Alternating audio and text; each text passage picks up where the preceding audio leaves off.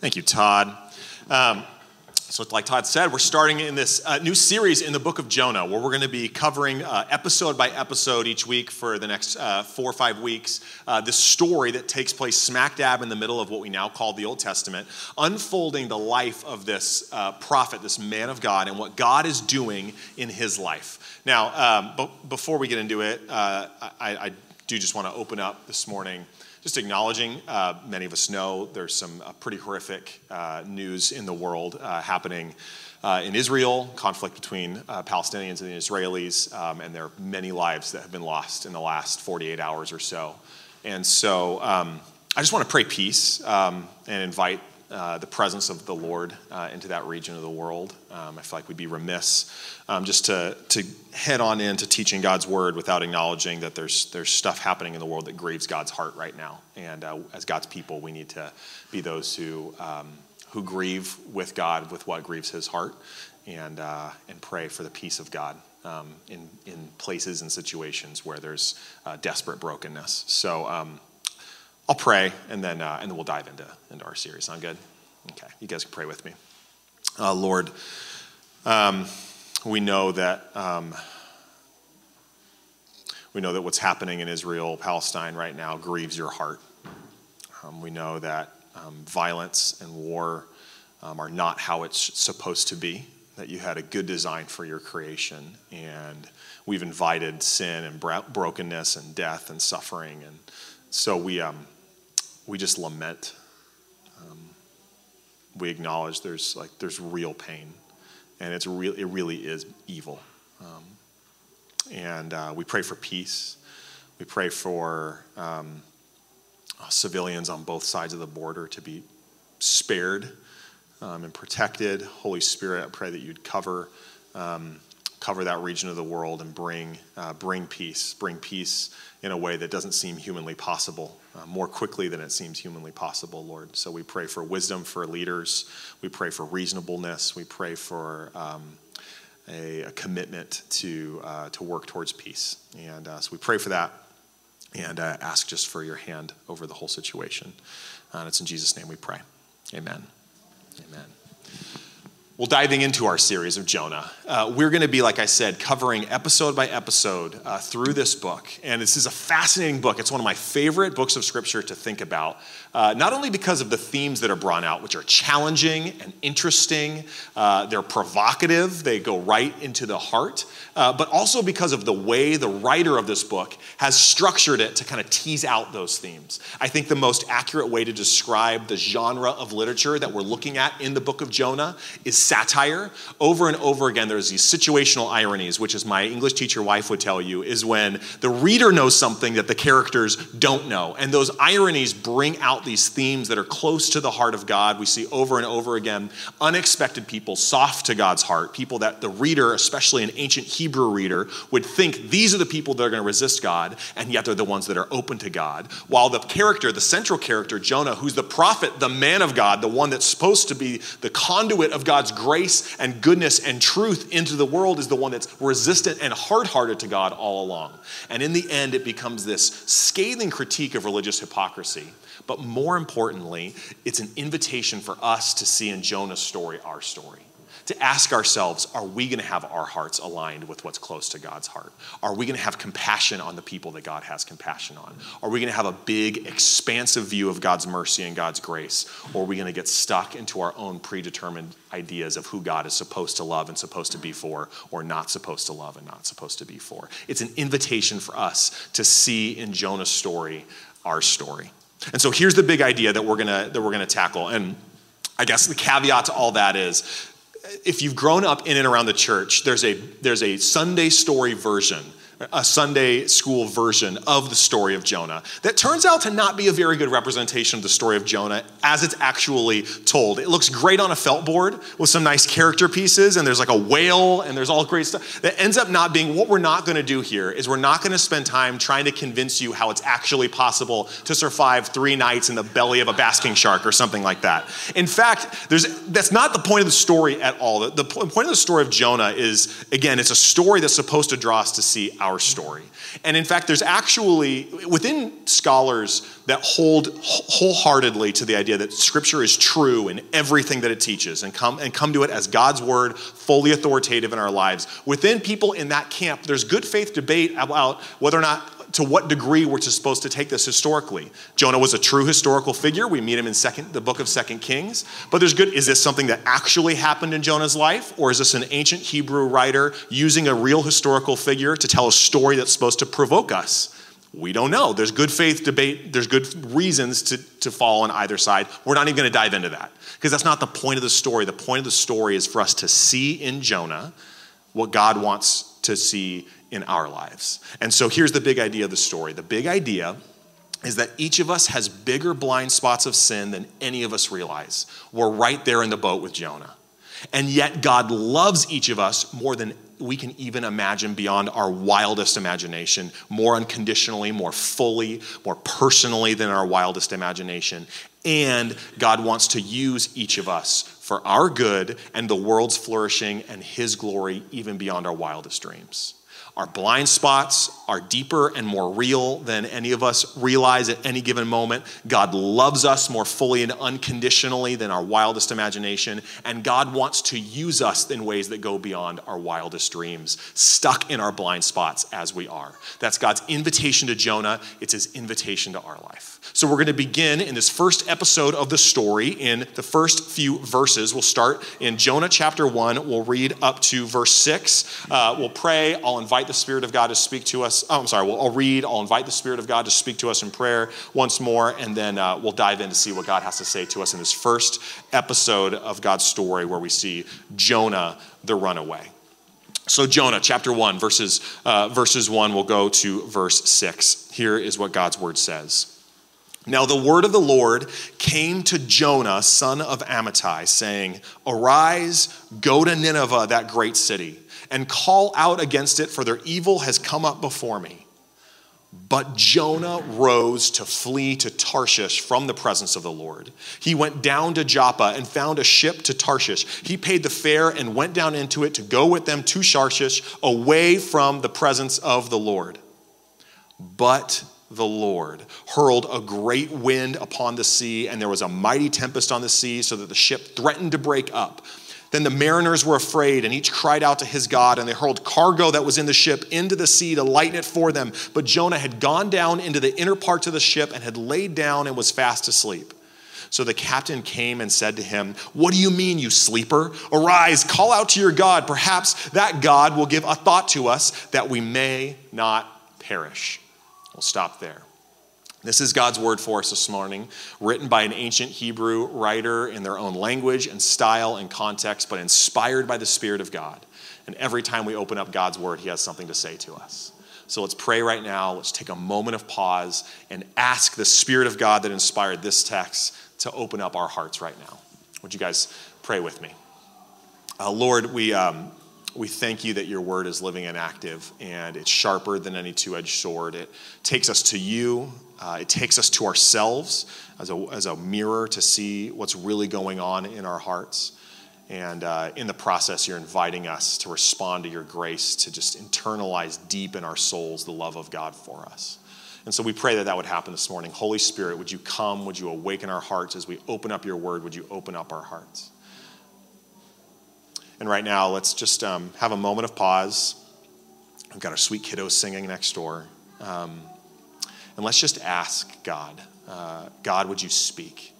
So whatever words make sense to you, whatever you want to say to God, or just have a moment of quiet, let's just have a moment where we invite the God of the universe to speak to us from his word right now. Let's just have a moment of pause to do that.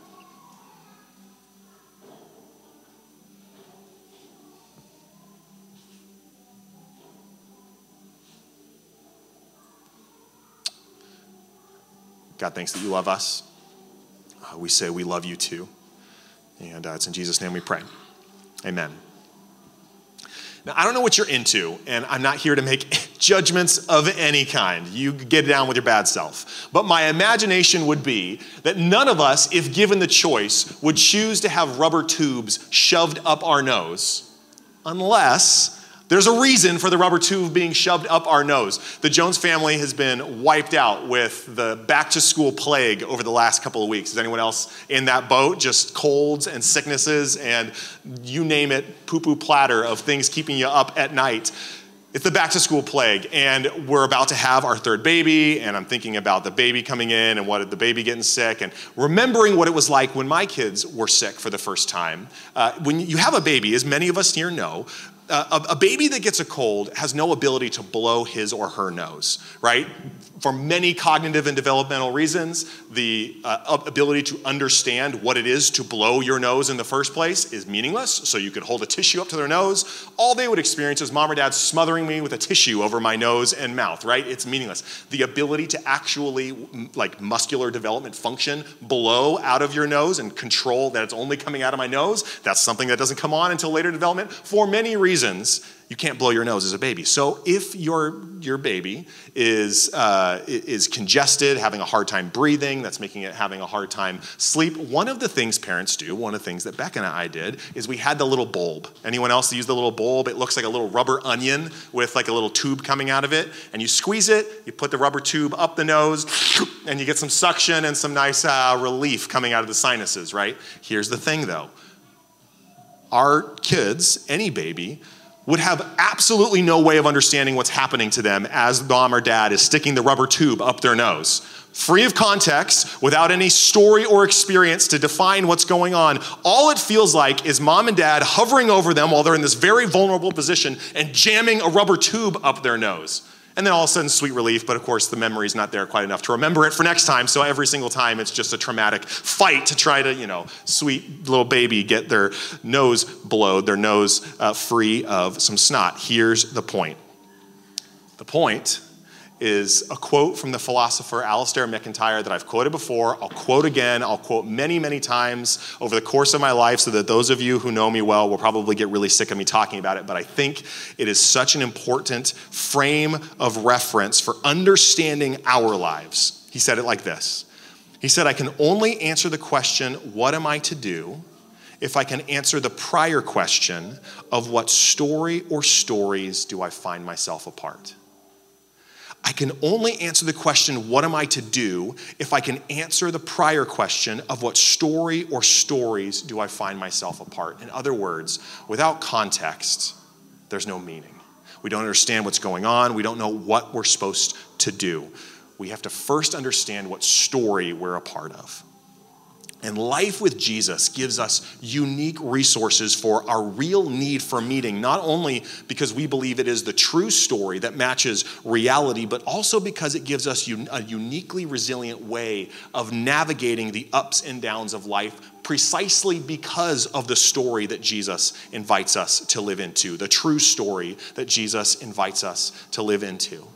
Because for followers of Jesus, meaning in the ups and downs of life hinges on a question that is at the beating heart of the book of Jonah and the beating heart of the first episode of Jonah's story that we're tackling today. It's the question, what is God up to in my life?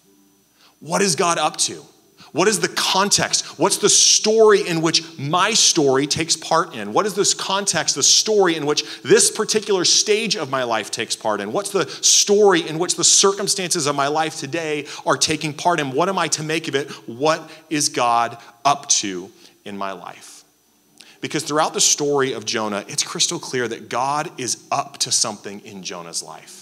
I said before, Jonah's story is, at one level, a really scathing critique of religious hypocrisy of the prophet of God who actually has a hard heart towards God. On the other hand, it's a story of God being up to something in that hard-hearted prophet's life. It's a story of God doing something in his life, inviting him into something, drawing him in to see something about the character of God and the story that his life takes place in. Because the story of Jonah is actually a microcosm of the story of every single one of us. It's really interesting the way the author has arranged Jonah's story. Jonah's story follows the same beats of the story of Israel. And in fact, that's intentional. The author is drawing us to see here's a story of one Israelite. And actually, in that story, we're supposed to see the whole story of God's people, what God is doing with his people. And you actually see those themes in the first few verses here, the first 6 verses. There's these beats. There's the initiation of God and design and intent of God. There's the response of the man of God, the person who runs from God, tries to make life work on his own terms rather than with God. And then God's gracious pursuit. And those themes that come up in these first 6 verses happen over again. They cycle through, and they're the big picture story of all of Jonah. And then if you zoomed out even further, it's actually, those are the 3 beats, the big picture story of God's dealing with Israel. And if you zoomed out even further, that's actually Israel is replaying the story of all of humankind. And so there's this Russian nesting egg of the same story or the same themes played out in the story over and over and over again. And I think this is what the writers of Scripture want us to see in that repetition, in that story within a story within a story within a story, playing the same beats over and over and over again. Because at one level, you could come to this and say, yeah, I know that. I know that. I've heard that before. I came to church once. I heard it. On the other hand, I think what the writers of Scripture are trying to get us to see is that spiritual maturity, growing to become the kind of women and men that God has made us to be, that we're becoming in Jesus. Spiritual maturity is not as much fueled by learning new things, so much as it is fueled by internalizing the most important thing. The story of the gracious heart of God towards flawed sinners like you and me. And it's that story that the author of Jonah wants us to get deep down into our souls as we wrestle with the same questions that God is bringing Jonah to wrestle with. So, what does Jonah's story tell us about our story? What does it tell us about what God is up to? Well, these first few verses that we're taking a look at that are kind of a microcosm of the bigger story of Jonah, bigger story of all of us, my story and your story. This passage is structured around 2 buts. And believe you me, I am resisting with every ounce of the inner 13-year-old in me to resist making childish jokes about the 2 buts of this story. And now I'm just telling you so that you can imagine your own jokes about the 2 buts in this story. There are 2 buts in the story of Jonah of Amittai. Anyway, but 2 buts. And in those 2 buts, we get a picture of what God's up to. We get a picture of the story that you and I are a part of, the story that God is working out in every season of our lives. Because the first but is about Jonah, but Jonah. The second but is about God's response, but God. And so the first but, the reaction of Jonah, is a mirror to see ourselves. And the second but, the action of God, is a spotlight on the character and purposes of God in our lives. So that's how we're going to spend the rest of the time. We're going to start with that mirror to see ourselves in the first but, this response of Jonah. We'll start there. The mirror to see ourselves comes right out of the gate in Jonah 1:1. Now the word of the Lord came to Jonah, son of Amittai. And this is, it's actually a really abrupt beginning to a story. You think about how writers normally write a story. There's usually some setting, some context. Gary, our wonderful storyteller, would tell you that if you want to tell a good story, you start with the setting, what's the place and time in which this story is happening. We don't see any of that. There's no in the days of King so-and-so. We don't even get a location. We can assume, because Jonah is a Hebrew prophet, we can assume the story starts in the land of Israel, but there's none of that. It's just the word of the Lord comes to Jonah, son of Amittai, right out of the gate. Here is what God is showing us.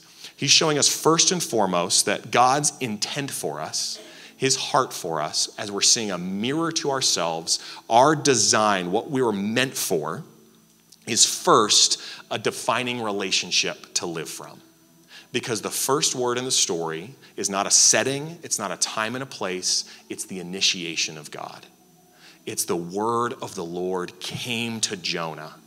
God introduces himself. God comes to him. And this is, we could get really focused on the content of what God says to Jonah and miss the fact that this is an incredibly relational thing of God to do. To come to God, to initiate with God. Later we see that when Jonah's running from God, what he's running from is not the command of God, although he is doing that, But what the author tells us, and he says it twice, is that Jonah is running from the presence of God. And not running from the presence of God like running from the geographical location of where God dwells. It's impossible to run from the presence of God, a transcendent God who can be all places at all times. He's running from the relationship with God. In Hebrew, the word presence means both presence and the word face, the word for face, like what physically identifies you. And so what we see first and foremost, both from how God initiates and what Jonah is running from, is that what we're made for, what we're meant for, is a defining relationship with our Creator who made us and loves us. That there's a relationship at the heart and center of God's design for Jonah and God's design for you and me. And it's a relationship that's to be defining for us. Not just one feature of our lives, not just one slice of the pie chart of our lives, but the spoke at the center that turns the whole thing, the flaming center of our lives. Because what we're introduced to as the word of the Lord comes is it comes to Jonah, son of Amittai. And one thing that Hebrew writers sometimes do as they're telling stories is they'll use the names of characters, they'll play with the names, the meaning of the names of characters to tell us something about the story and about that character. So in this case, Jonah's name, Jonah, son of Amittai, roughly means Jonah, son of God's faithfulness. And the Hebrew writer is drawing us to see not just that the word of the Lord comes to Jonah, and that's important, but it's defining. It's his very name. What he's meant for is to be Jonah, the son of God's faithfulness. What he's meant for is to have a defining relationship. The center of his life be this relationship with the God who made him and loves him. What we're made for is to have the center of our lives be a defining relationship with our Creator. Put another way, you and I are most truly us. You are most truly you when you're defined by knowing and delighting in the God who made you. And that is an important place to pause. That the truest thing about us, we are most truly us when we're defined by knowing and delighting in the God who made us. Because in a place like the South Bay, we tend to think of our truest self as one of two things.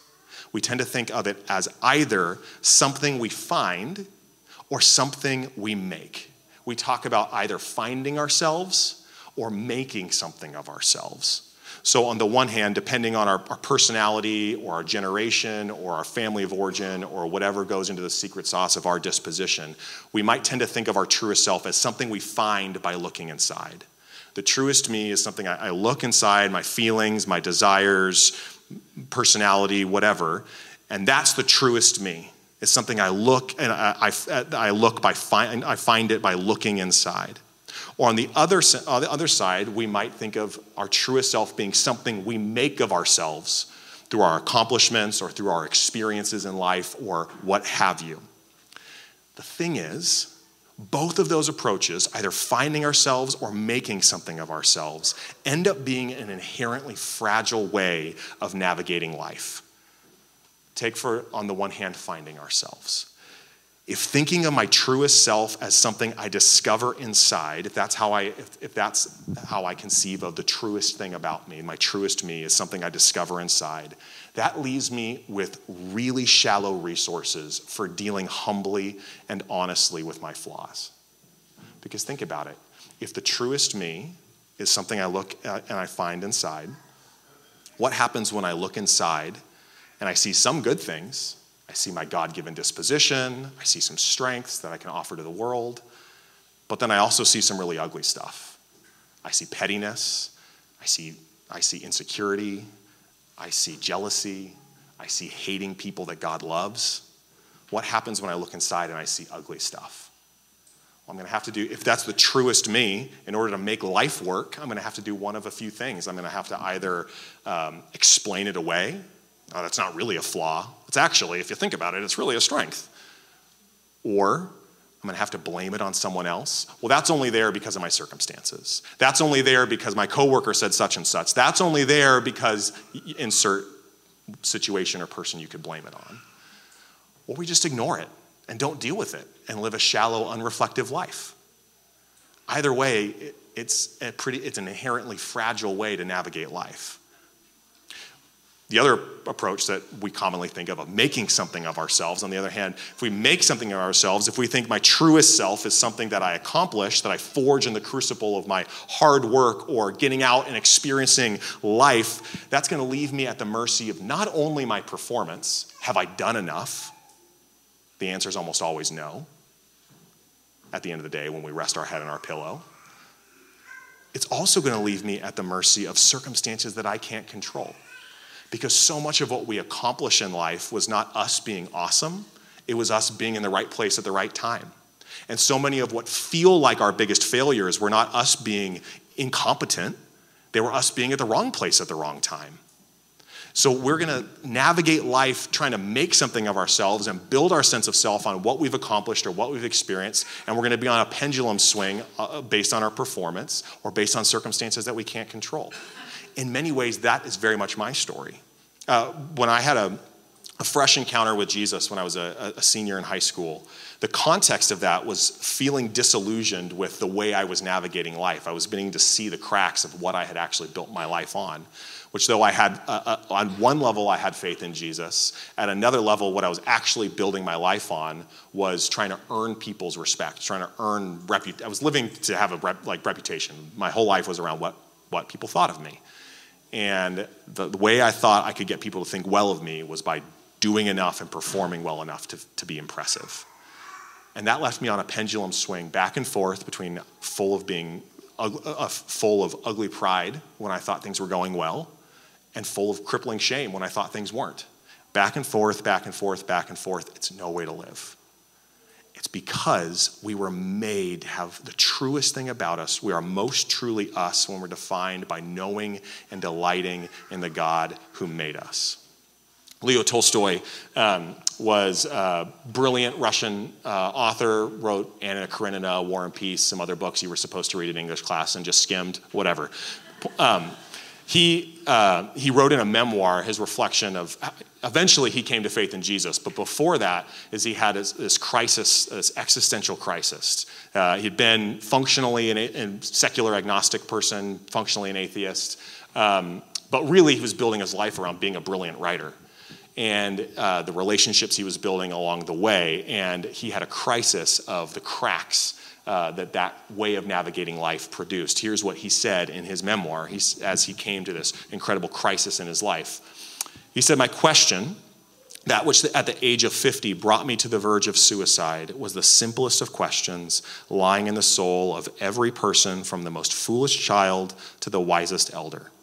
It was a question without an answer to which we cannot live, as I had found by experience.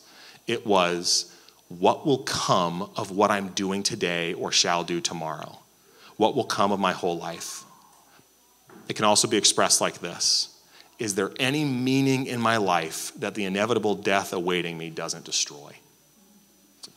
It's intense. It's not what you came here for on a Sunday morning. You just, wanted a little uplift and some donuts and, on your way. Not the existential crisis of, moody Russian writers. But here's my point. My point is when we try to navigate life by either finding ourselves or making something of ourselves, it leaves us cold. Because what we were made for was our truest self wrapped up in a defining relationship with our Creator. And that relationship, that defining relationship with our Creator, comes with a way to live. It's, no secret, it's right at the center of this passage that God calls Jonah to something specific. There's a call to action and a way to live. He's specifically to go to Nineveh, and we're going to, as we kind of unpack this series and go episode by episode through the story of Jonah, we'll get to the gravity of that call. This is not a light call. It is an intense. If you wrap your minds around who the Ninevites are and the relationship between the Ninevites and the world around them, James is going to take us into some historical deep dive of what exactly God is calling Jonah to and what that means for the heart of God and how we are to play that out. Put that aside for now in terms of what God, the specifics. Suffice to say, there is a way to live out that comes from a defining relationship with God. Loving God is about our affections and our emotion. It's meaningless for me to say I love Becca unless what I actually mean is I love Becca. I feel affection for her. On the other hand, it's also meaningless if that doesn't mean anything in the way that I live my life. My grandpa, he was a career football coach and kind of like tell it like it is sort of guy. And he was from like the hills of Appalachia. So he had this like really thick drawl and like this really gruff voice that sounded like he had chewed tobacco for his whole life, because he had. And he used to say one of his big lines in life, and he's such a wise person, one of his big lines, and I'll do the accent just for entertainment value. His big line, and he would usually say this to a younger man, so hence the context. But he would say, "Love is action, kid." That was his line. "Love is action, kid." It's what he said to my dad when my dad asked to marry my mom, sat him down. "I know you love her, but love is action, kid." And then he would just say that for the rest of his life. I think he was like, "Ooh, that's good. I need to like keep saying that." Anyway, love is action. So love is a defining relationship with God does have to do with our inner affections and the way we feel about God. But it's much more than that. It's how we live out. There's a way to live. And that's what we're made for. That's what we're designed for. That's what we see in the first line of the book of Jonah, is that what God made Jonah for is a defining relationship with him and a way lived out that reflects that relationship with him, a heart aligned with God's heart played out in action. That's what we're made for. But here comes the but. The but in verse 3 of Jonah chapter 1 is God has this beautiful intent for Jonah's life, defining relationship, a way to live, but Jonah rose to flee Tarshish from the presence of the Lord. And it says it again later, a sentence later, from the presence of the Lord. Our lived reality, Jonah's lived reality, left to our own devices, is that though we have this incredible invitation of the way we're meant to live, life with God, life in his ways, left to our own devices, we try to make life work on our terms, not God's terms. We run from the presence of the Lord. And that's not just, oops, I made a bad mistake. Oops, I didn't do the thing I was supposed to do. Or I willfully disobeyed something God said. It's much deeper than that. It's relational. It's fleeing the presence of God. And it's interesting looking at Jonah's life and wondering why he's running. And again, we're going to get into the specifics of what he was asked to do and what it says about God's heart, what that means for us. It could be suggested that he's afraid. Nineveh is a terrifying place in Jonah's time and place for anyone not from Nineveh. James is going to take you into the types of things they did to their enemies. It's truly heinous, some Game of Thrones stuff. Worse, legitimately. I don't think that's it. Because over and over again, the story, what comes out of Jonah is not fear, it's anger. He's pissed that God wants him to do this. Furious. It's seething in him. Jonah's angry because God's revealed something to Jonah about his heart, about God's heart, and Jonah doesn't like it. Jonah says, that's not what I want the God I worship to be like. See, Jonah's issue is not really so much the specific of the command, although that's definitely in play. It's about his issue with God. And the question then is, when did Jonah's issue with God begin? Or where does it come from? I think, in the story, it's like, oh, well, Jonah gets a command. He doesn't want to do the command. So he's cool with God. Then God tells him to do something, and he doesn't do it. So that's when their problem began. I think Jonah's problem did not begin when he ran. Jonah ran because he already had a problem with God. He had a conceived idea of what God was like that was not what God was actually like. And when God revealed something deeper of his character and his heart, Jonah said, I'm out. I'm punting. I want nothing to do with you if that's what you're like. There's something even in the prophet, the man of God, that was held back from God, that was still trying to make a God in his own image rather than follow God on God's terms about what God really reveals himself to be like. The prophet Jeremiah in Jeremiah 2:13, I think, gives such a beautiful insight to this state of our hearts, the state of God's people's heart, the state of Jonah's heart, the state of our heart. This is what God says through the prophet Jeremiah in Jeremiah 2:13. He says, "For my people have committed two evils. They've forsaken me, the fountain of living waters, and hewed out cisterns for themselves, broken cisterns that can hold no water. In other words, the state of my heart and your heart, though we have this beautiful design of God over us, and there's intrinsic goodness and value to every single one of us, left to our own devices, rather than satisfying our spiritual thirst in the framework of Jeremiah on God himself, the one who can actually satisfy our spiritual thirst in ways large and small, no matter where we are in our walk with the Lord, how long we've been walking with him, each of us turn to other things to satisfy that thirst. Broken cisterns that can't actually satisfy. Empty wells that don't have any water to quench the thirst.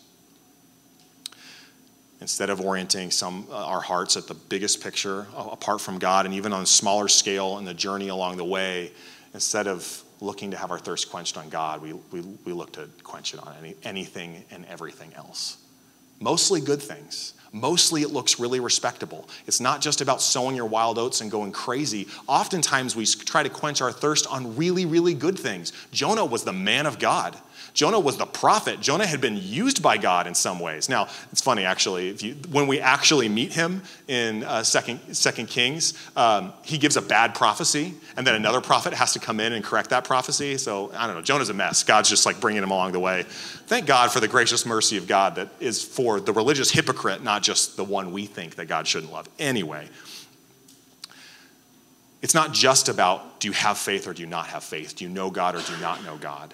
Every single one of us in our own way has this tendency to try and quench our spiritual thirst in places that it can't actually be quenched. And Scripture tells us that they're broken cisterns. On a long enough timeline, they'll leave us thirsty. So as we reflect on how Jonah's story is our story, we also have to ask ourselves, how do I know if there's an area in my life that I'm trying to quench my thirst in a place where it can't actually be quenched?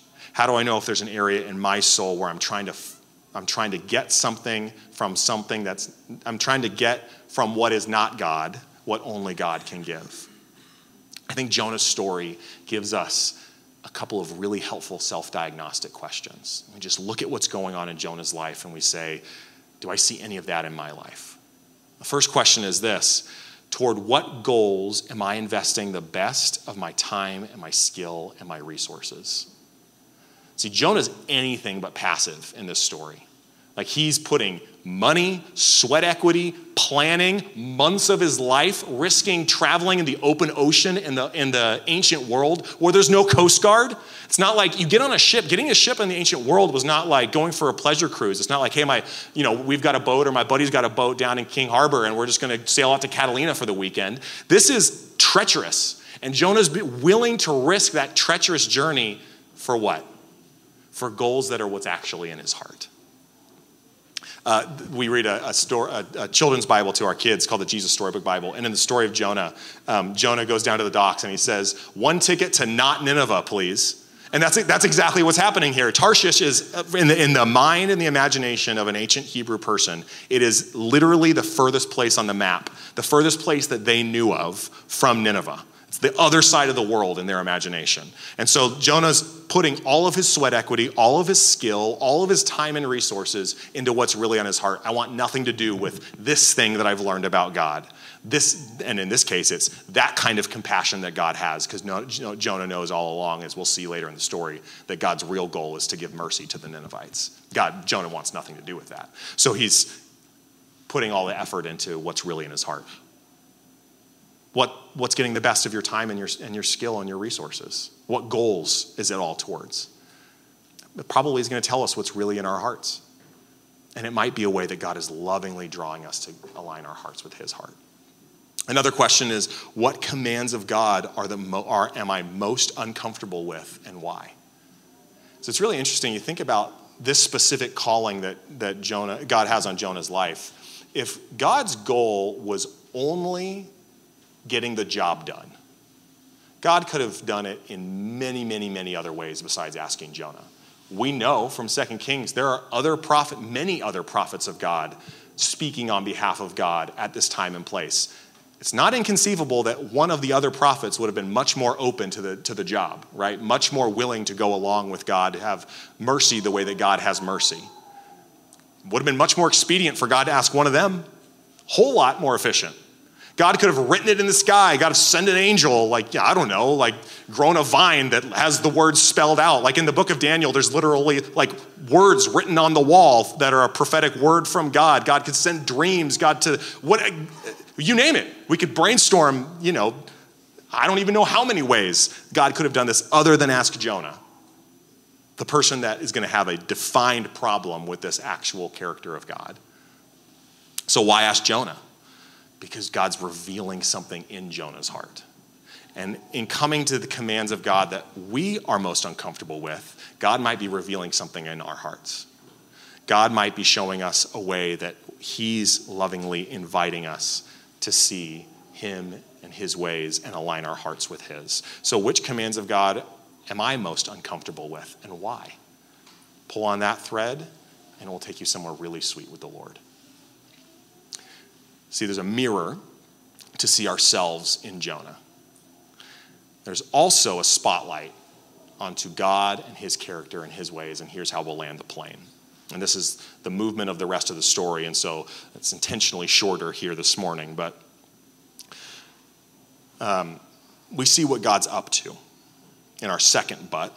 In verse 4, Jonah runs, goes one ticket to not Nineveh, and then but the Lord hurled a great wind upon the sea in verse 4, and there was a mighty tempest on the sea, so that the ship threatened to break up. And here's what we see. That we have a beautiful design that we're invited to live into, and left to our own devices, we try to make life work on our terms, not God's terms, with God outside the center rather than in the center.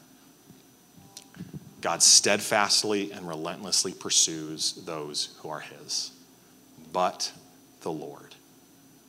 And it might be easy in the way that we commonly imagine God to look at this and say, but the Lord hurled a great wind, and think, yeah, God's getting Jonah. God's just going to smite him. He's out in the middle of the ocean. I'm going to throw a storm at you. I'm going to slap you on the wrist. You naughty boy, you naughty girl, I'm going to get you. But is that the purpose of the storm in this story? No, if those of you that are familiar with the story, the whole point of the storm is to turn Jonah around. The whole purpose of the storm is to woo Jonah back to align his heart with God's heart. The whole purpose of the story is to draw Jonah back in to the presence of the Lord. The storm is not about God getting Jonah. The storm is about God wooing Jonah. And part of wooing Jonah is shaking him from being asleep.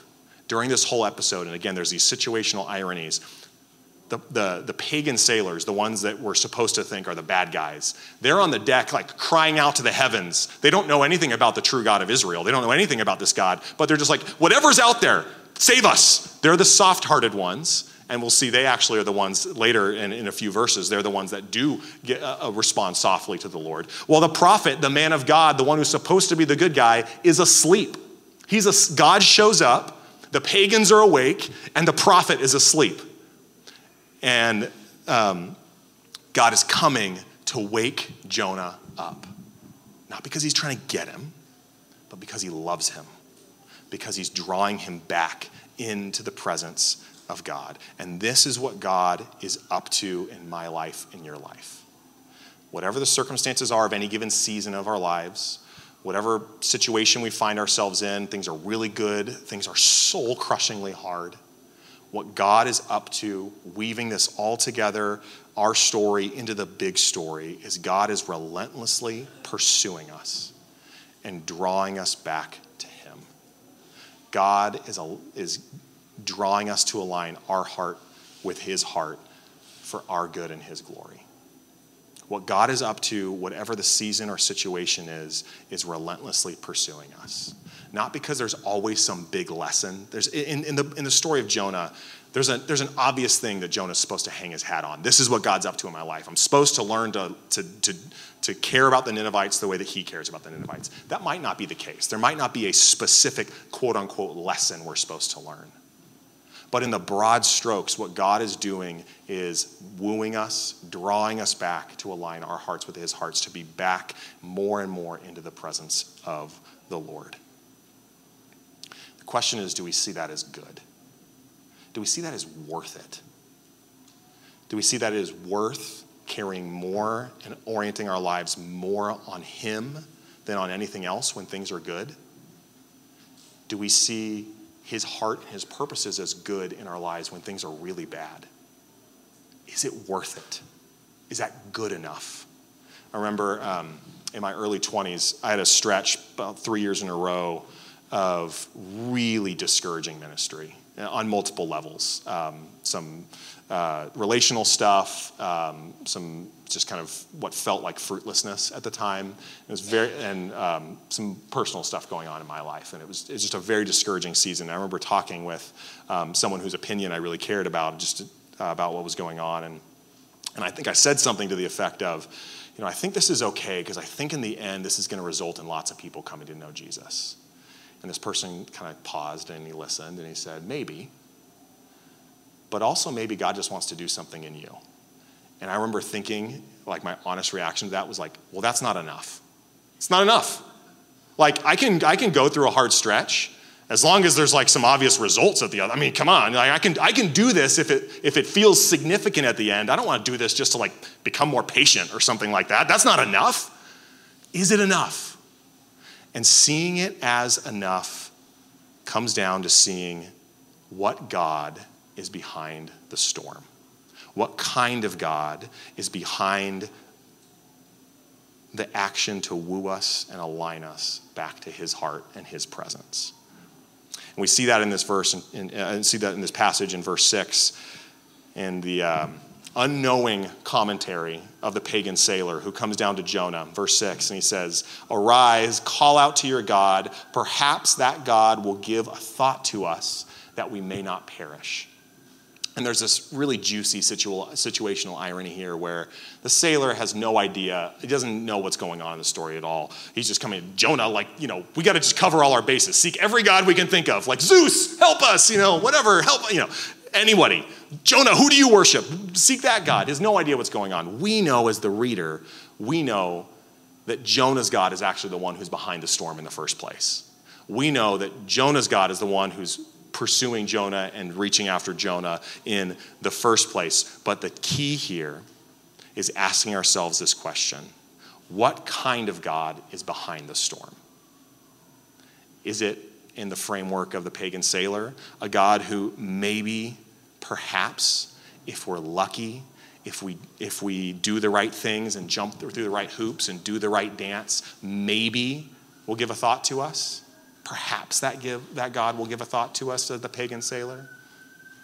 Or is this the kind of God that's revealed to us in Jesus? The kind of God who relentlessly pursues those who are his because he loves them. The kind of God who, as the creator of the universe, the God against whom each of us have sinned, each in our own way, with our own special flavor of sin, each lived as if we were his enemies. That God, the second person of the Trinity, has come into his creation as Jesus Christ. And he's suffered the way that we've suffered, and he's been tempted the way that we've been tempted, yet without sin. And then he's gone to the cross carrying my sin and your sin on his back. Though that sin is an affront against him, rebellion, relational rejection of him in the first place, yet he takes it on his own shoulders and carries it for himself, that I might be forgiven, that you might be forgiven of every sin, past, present, and future. Is it the kind of God who shows us unrelenting, self-giving love like we see on the cross of Jesus Christ? Because when we see that kind of God being the kind of God that's drawing us back, that kind of God that wants to align our hearts with his hearts, we see a God with whom we can say, it's worth it. That is what I want. I do want my heart to be aligned with your heart because I know that you love me. And I know that you're good. And I know that you're up to something good on a long enough timeline. And so as we close here, we're going to have some time of worship and reflection. We're going to take the Lord's Supper together. And we're going to have time just to reflect on whether or not God might be saying anything to us specifically. And as we do, we're going to take our eyes to the cross. Practicing the Lord's Supper, this is this sacred symbol. On one hand, it's symbolic. It represents what Jesus has already done for us. On the other hand, it's sacred. This is a moment to encounter the presence of Jesus as we remember his body broken, his blood shed for us, and what that means for us. The perfect picture of the unconditional love of God, that every sin, past, present, and future, is paid for in full on Jesus' cross. And when we see that, it changes everything. So let's take a moment as the elements are going around, the band's getting set up. Let's just take a moment to quietly reflect. And I'm just going to ask God to speak to us. Maybe some of us feel a specific prompting of God, or we have something specific that God wants us to see. For some of us, maybe this is just a time of quiet reflection. We're not trying to manipulate the presence or voice of God or anything like that, but we just want space that if there's anything specific that God needs to say, we want to listen. So let's just have some quiet. In a moment, I'll guide us through taking the elements, and then we're going to respond in worship. So right now, let's just each in our own hearts and minds, the quiet of our own hearts, just ask God, Lord, is there anything specific that you want me to hear?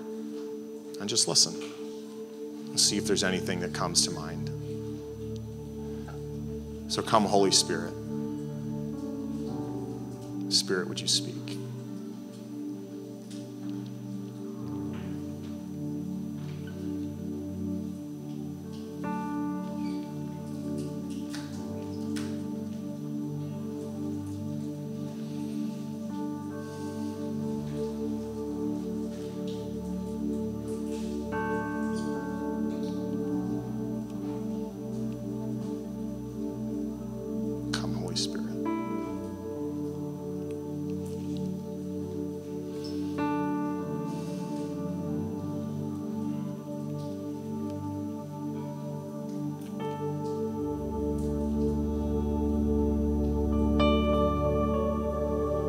God, we love you.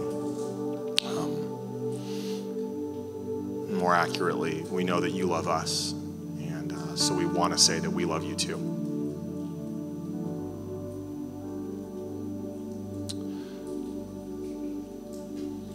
So would you draw us into your presence? Would you help us to see your heart and purposes in our life? Would you help us to have the openness because we see who you are on the cross, because we know what you're like?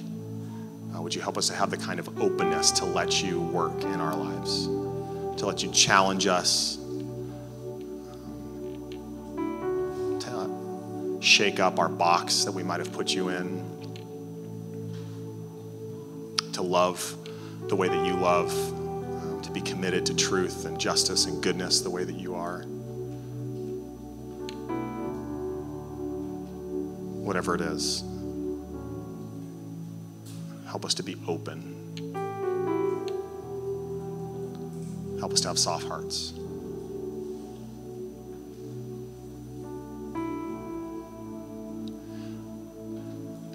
On the night Jesus was betrayed, he took the bread and he passed it around and he said, "This is my body broken for you." Jesus came physically in a body to be one of us, to be amongst us. He's experienced everything we've experienced: suffering, temptation, relational strife. And yet he's done it without sin. Let's remember a God who understands, because he's gotten his hands down in the dirt with us. As we take the broken body of Jesus for us, let's take in remembrance of him.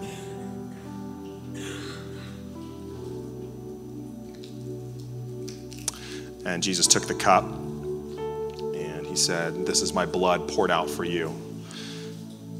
That Jesus died in our place, paying the penalty of sin, covering us, every sin, past, present, and future, in victory over the powers of darkness and its lies. And we take in remembrance that every sin, past, present, and future, are paid in full. Let's declare that over ourselves as we take in remembrance of him.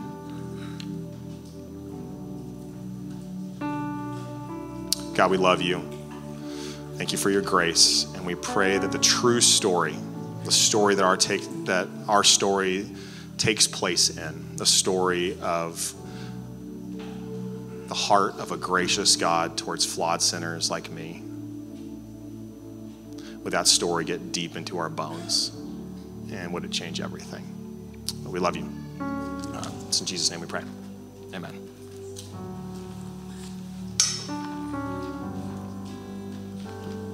Will you stand with me?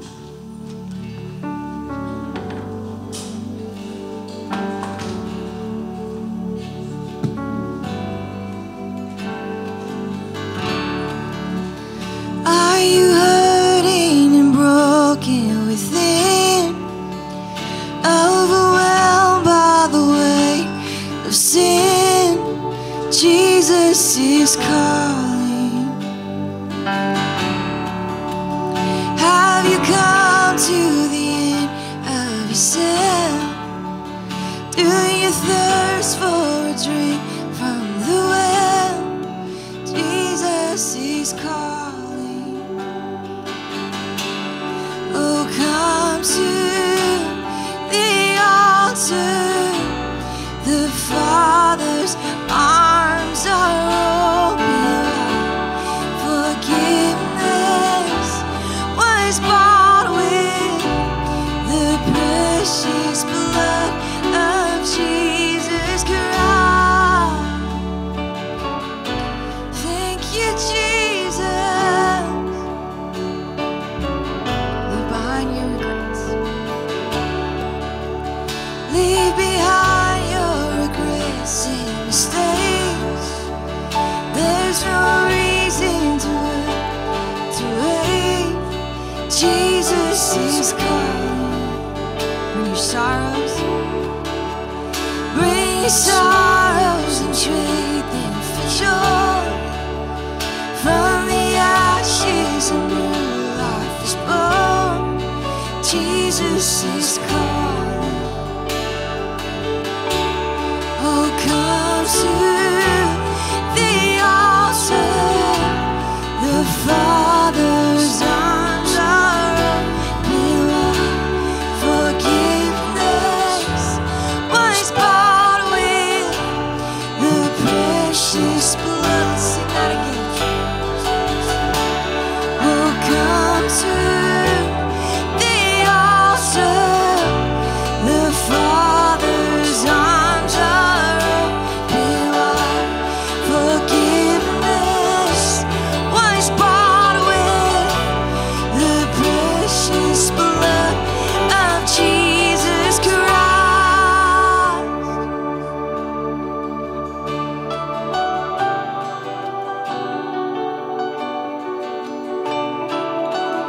Sing this all together. Oh, what a Savior. We stand in that truth this morning. Thank you for your love. Oh, what a Savior. Isn't He wonderful? Sing hallelujah. Christ is risen. Bow down before Him, for He is Lord of all. Sing hallelujah. Christ is risen. Sing it again. I want to sing. Oh, what a Savior. Isn't He wonderful? Sing hallelujah. Christ is risen. Bow down before Him, for He is Lord of all. Sing hallelujah. Christ is risen.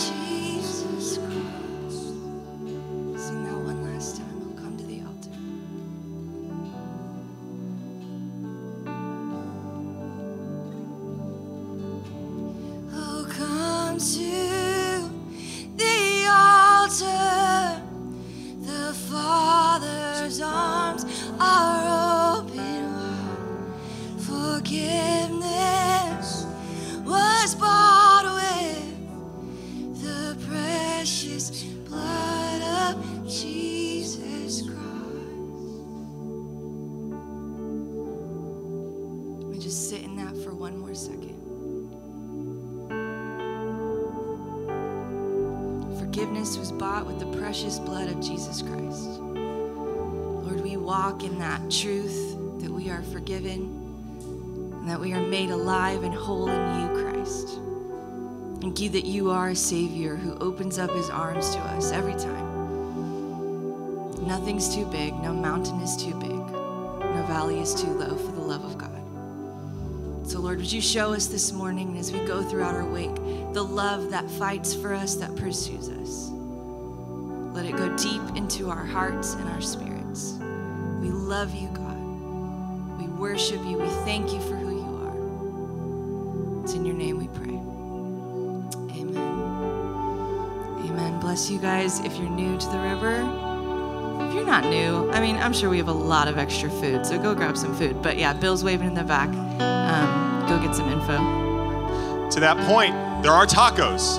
And especially if you're been here just a year or so, you get to define what it means to feel like if you're newer. But we would love to connect. We've got a newer person's connection point. Stick around. Even if not, grab some tacos because we've got plenty. And we'd love to meet as many as possible. So enjoy.